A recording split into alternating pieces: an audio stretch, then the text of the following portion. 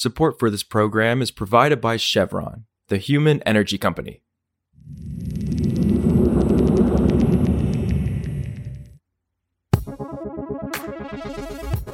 This is Politico Energy. I'm Catherine Morehouse. The Republican movement against environmental, social, and governance investing may be going international. Anti-ESG sentiment first emerged in the U.S. a few years ago, and it criticizes corporations for making social and climate goals part of their business plans. Now, anti-ESG advocates think there might be an appetite in the United Kingdom and across Europe to push back on this kind of investing.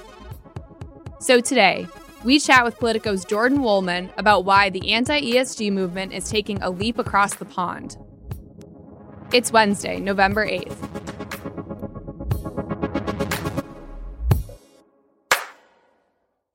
So, a very interesting conference in London the last week where we had Republican presidential candidate Vivek Ramaswamy, who's sort of known for leading this anti-ESG movement. We also had this guy, Derek Kreifels, who leads the State Financial Officers Foundation, a group of Republican state financial officers, treasurers. Vivek spoke virtually, but Derek Kreifels went to London along with some other sort of well-known U.S. conservatives like Mike Johnson, Kevin McCarthy, and spoke a lot about what they determined to be their wins in the U.S. in terms of getting Wall Street firms and other companies to pause or rethink or back off their sustainability commitments and pledges. It's kind of the first time I'm aware of what seems like somewhat of a concerted, coordinated effort to bring this message overseas, since it's sort of been organically happening in the U.S. Okay, and you're reporting that the ESG movement's breakthrough in the UK comes at a pivotal moment for the nation's climate and energy policy. What do you mean by that? So in the past couple months, we've started to see a couple of prominent UK officials start to question ESG investing, the consideration of these environmental risks in investment decisions. So we have the UK Defence Secretary warning in September that ESG could be undermining investment in the UK defence sector. We have Prime Minister Rishi Sunak rolling back a couple of key climate targets, all sort of just keeping in mind UK elections are next year. Energy prices are always a concern, especially in Europe with the war in Ukraine. So we have a couple of examples here where pretty prominent officials are warning about energy abundance and availability and affordability, and the role maybe that big financial firms are playing in that as they consider climate risk in their financing decisions. So has there already been a backlash to ESG investing in the UK because of some of the politics you just laid out? Have we seen much of an impact of that yet?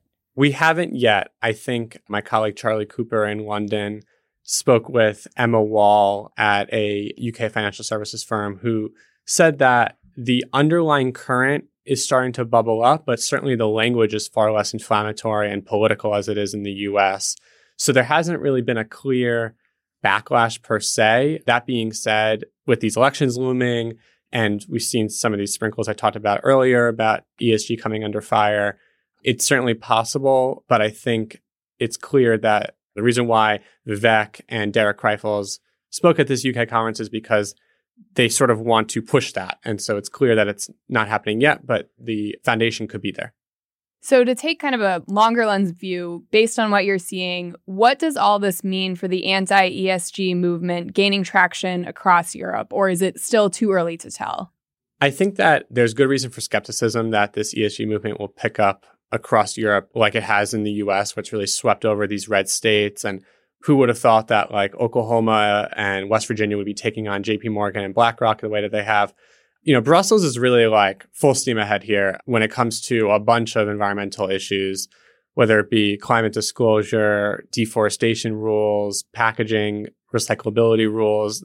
They are like sort of on a tear right now, and they seem to have no problem looping in American businesses who operate in the EU under those regulatory regimes. So we have seen a smidge of pause in how fast they want to implement those rules, like the climate disclosure rules. There's talk about some delays there. But overall, when I speak with folks in Europe about ESG, they're like, what is this backlash you're talking about in the US? Like, it is just sort of very foreign to them. So I think it's fair to say that there's a big divide between Brussels and Washington on this. Also, U.S. annual solar generation is expected to overtake hydropower for the first time next year. The U.S. Energy Information Administration reported on Tuesday that the U.S. will generate 14% more electricity from solar compared to hydroelectricity in 2024. The EIA says the trend is largely driven by sustained growth in new utility-scale and small-scale solar across the U.S., while hydropower capacity remains relatively steady. For more news on energy and the environment, subscribe to our free newsletter at politico.com/power-switch. And subscribe to Politico Pro to read our morning energy newsletter. Some of the music in today's show was composed by the mysterious Breakmaster Cylinder. And that's our show. I'm Catherine Morehouse, and we'll see you back tomorrow.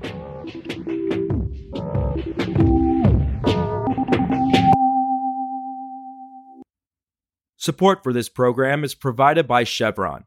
Chevron is working to responsibly meet rising energy demand across their U.S. operations, like at their Gulf of Mexico facilities, which are some of the world's lowest carbon intensity operations, helping supply energy that's affordable, reliable, and ever cleaner. That's energy in progress. Learn more at chevron.com/meeting demand.